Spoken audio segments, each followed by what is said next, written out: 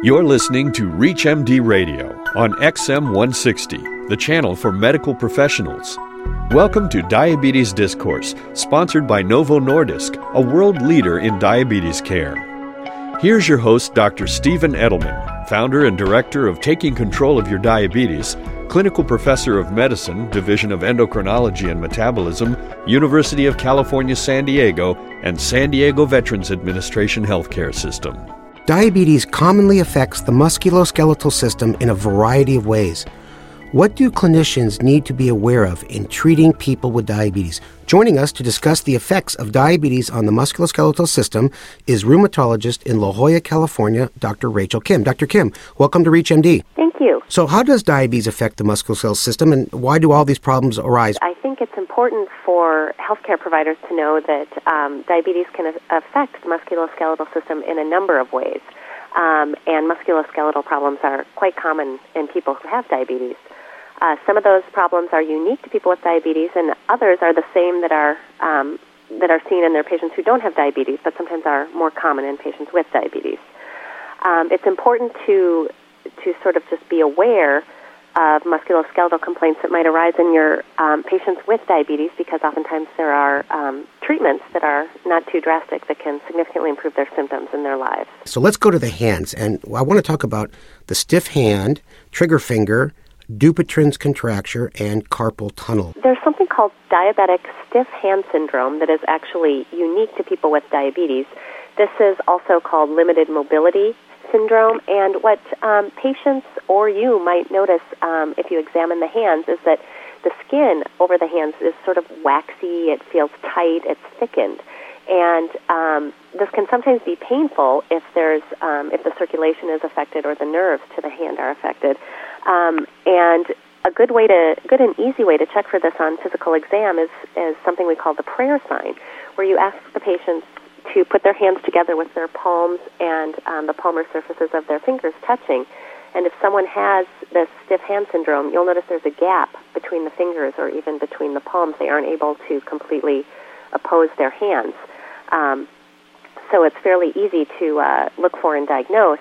The treatment for stiff hand syndrome is maintaining the best control of blood sugar that is possible, and also keep in mind to evaluate for other underlying causes that could cause similar symptoms, such as pain and stiffness in the hands, and namely that would be carpal tunnel syndrome. Well, let's talk about that next, because carpal tunnel is one of those conditions that's very common. And does it occur more frequently in people with diabetes, or is it just a coincidence? Well, it is very common in people with diabetes. Up as many as 1 in 5 people with diabetes may have carpal tunnel. Of course, you don't have to have diabetes to get carpal tunnel, but it is certainly not uncommon. And as the listeners know, this carpal tunnel is due to a compression of the median nerve as it passes through the wrist. And the typical or classic history is that the symptoms, which can be pain, tingling in the median nerve distribution, these are worsened by repetitive strain-type activities. Now, a lot of the conditions, it seems like, are in relation to things swelling. So the canal gets small and the nerve gets impinged. We'll talk about trigger fingers, stiff hands. What does this have to do with glycosylation of proteins and tendons and ligaments? It is believed that the increase in glucose levels that is chronic in people with diabetes causes changes in collagen over time. Collagen is, of course, a very important component of the musculoskeletal tissue. And over time, there's accumulation of these glycated end products, and it causes changes in the small blood vessels. There's glucose and protein accumulation.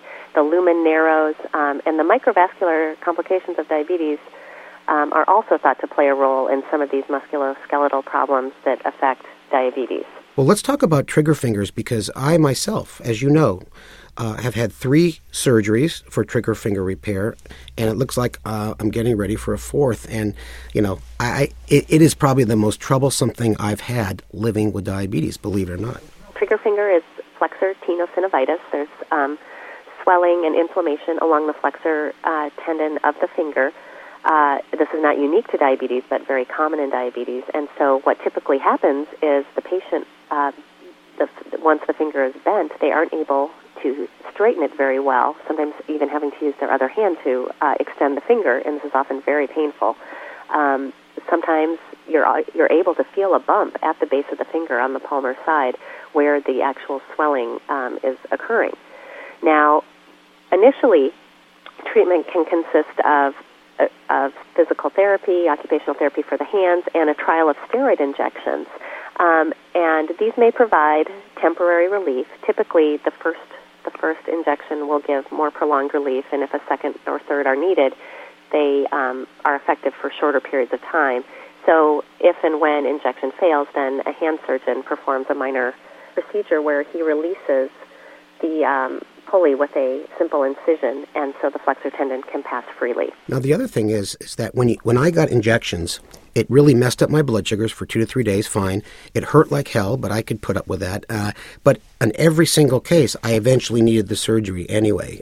Is that just an unusual experience, or is that what you find in your practice? No, I find that is more the rule than the exception, that, again, the first injection will provide some long-term relief, but typically it does come back. Whether that's after 1 month or 3 months or 6 months may depend on the patient and if there are any activities that provoke what's going on, but typically I find that it ultimately does get sent to surgical treatment in most cases.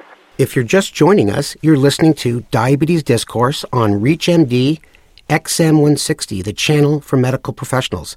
I am Dr. Stephen Edelman. I am speaking with Dr. Rachel Kim. We are discussing the effects of diabetes on the musculoskeletal system, a very common problem. Now, let's go through the last problem of the hand, which is Dupuytren contractures. Now, I have it on both hands. Every time I see a doctor, they look at me and they say, "How much do you drink?" And, it's like being cursed. It's like someone with pancreatitis, idiopathic versus alcohol-induced. Tell our listeners what that looks like and what can we do about it. Sure. So Dupuytren's contracture is a condition that affects the hands, and what happens is the fascia, the palmar fascia, becomes thickened, shortened, and fibrosed. And as a result, the fingers generally get pulled downward toward the palm. There are oftentimes bumps or nodules along the palm.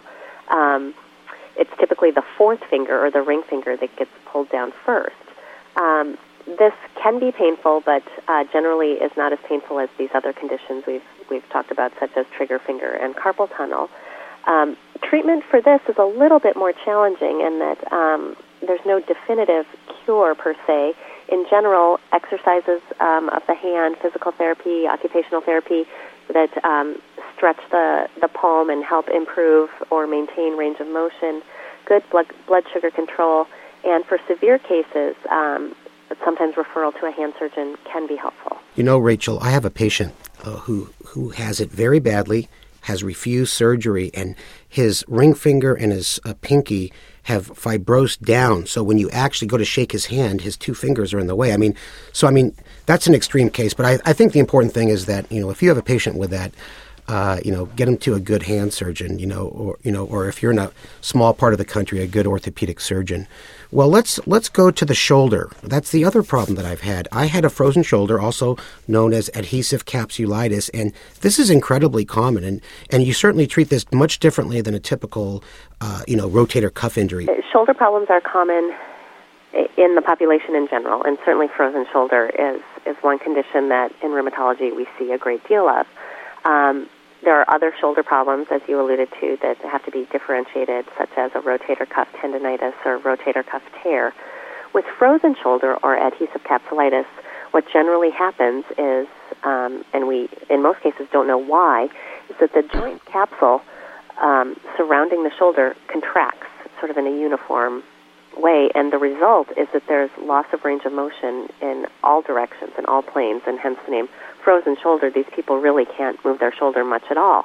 Again, not well understood what causes this, but common in diabetes. People, up to 1 in 5 of people with diabetes can suffer from frozen shoulder. The good news, this is generally a self-limited condition and reversible.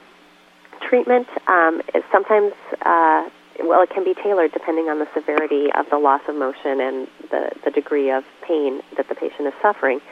Initial treatment generally consists of stretching and range of motion exercises, and this is very important. So early referral to physical therapy is one of the best things that you can do for a patient with frozen shoulder. Let me interrupt and say, when I got my frozen shoulder, I went to a physical therapist. She said it's one of the few conditions where you actually have to move it till it hurts, whereas other conditions, you don't want to do something if it really hurts. And they actually offered me pain pills before my range of motion exercises. Sure, right, so that you could move and do the range of motion exercises even though they were painful. So pain-relieving medications can be given as needed. Something else that's often tried, either if it's not responding quickly or satisfactorily enough to therapy, or if it's a little more severe, a steroid injection or sometimes even a saline injection can be done just to distend the capsule and hopefully restore some more room for the joint to move around. And then something that was done more in the past, but I guess I still occasionally hear about, is that they put the person under anesthesia and manipulate the shoulder. It's a little bit more of a crude sounding approach, but sometimes that's effective. And also there can be arthroscopic release if the more conservative non-surgical measures. Well, let's go to the last issue, which is something that still occurs in clinical practice, is the Charcot joint. Charcot joint is a severe form of arthritis, a very destructive arthritis. Unfortunately, it's not very common. The Charcot joint is also referred to as a neuropathic joint.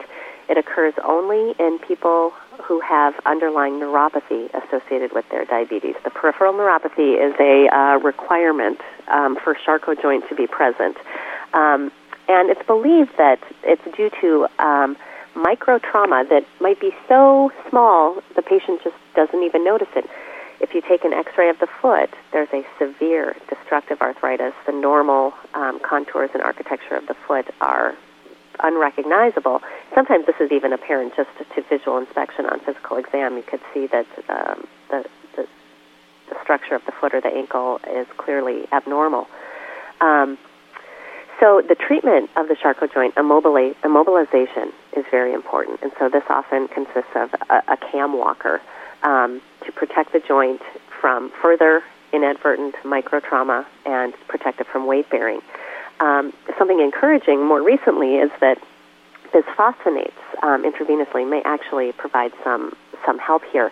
A case series done with IV pamidronate done in people with Charcot joint along with immobilization has suggested significant improvement. Well, I'd like to thank our guest, rheumatologist in La Jolla, California, Dr. Rachel Kim. Dr. Kim, thank you so much for spending time with us on Diabetes Discourse. Thank you. It's been my pleasure. Thank you for listening to Diabetes Discourse, sponsored by Novo Nordisk, a world leader in diabetes care. To learn more about diabetes and the role of GLP-1, visit novomedlink.com/DIA. For more details on the interviews and conversations in this week's show, or to download the segment, visit us at reachmd.com. Daddy, what are you reading? I'm reading about something called GLP-1. Is it a robot? No. GLP-1 is a natural hormone that helps regulate glucose metabolism. Its multiple actions are critical to glucose control. Huh? Okay. Well, GLP-1 works in a glucose-dependent manner. It stimulates the beta cells in your pancreas to secrete insulin and inhibit the liver from releasing excessive glucose by reducing glucagon secretion from alpha cells. It also helps regulate food ingestion by slowing gastric emptying in your stomach here and making you feel full. Like at Thanksgiving? Yes. I don't get it. Is it important? Well, GLP-1 is important because it impacts the multiple systems affected by diabetes. It also plays a significant role in protecting beta cells, a key to slowing diabetes progression. Unfortunately, many people with type 2 diabetes have impaired GLP-1 secretion and impaired beta cell response to GLP-1. Like Grandpa? Yes, and like many of my type 2 diabetes patients. That's why I want to make sure I'm looking at the whole picture in diabetes. Sustained control of A1C is important, but we can't stop there. It's important to look at weight, cardiovascular risk, and beta cell dysfunction. Impaired GLP-1 physiology is also a part of the problem, and the multiple actions of GLP-1 throughout the body are critical. So, the GLP-1 robot will help you see the whole picture. Yes, I guess in a way it will. Novo Nordisk is a world leader in diabetes care and is dedicated to ongoing research. To learn more about GLP-1 and the role it plays in diabetes, please visit novomedlink.com/DIA.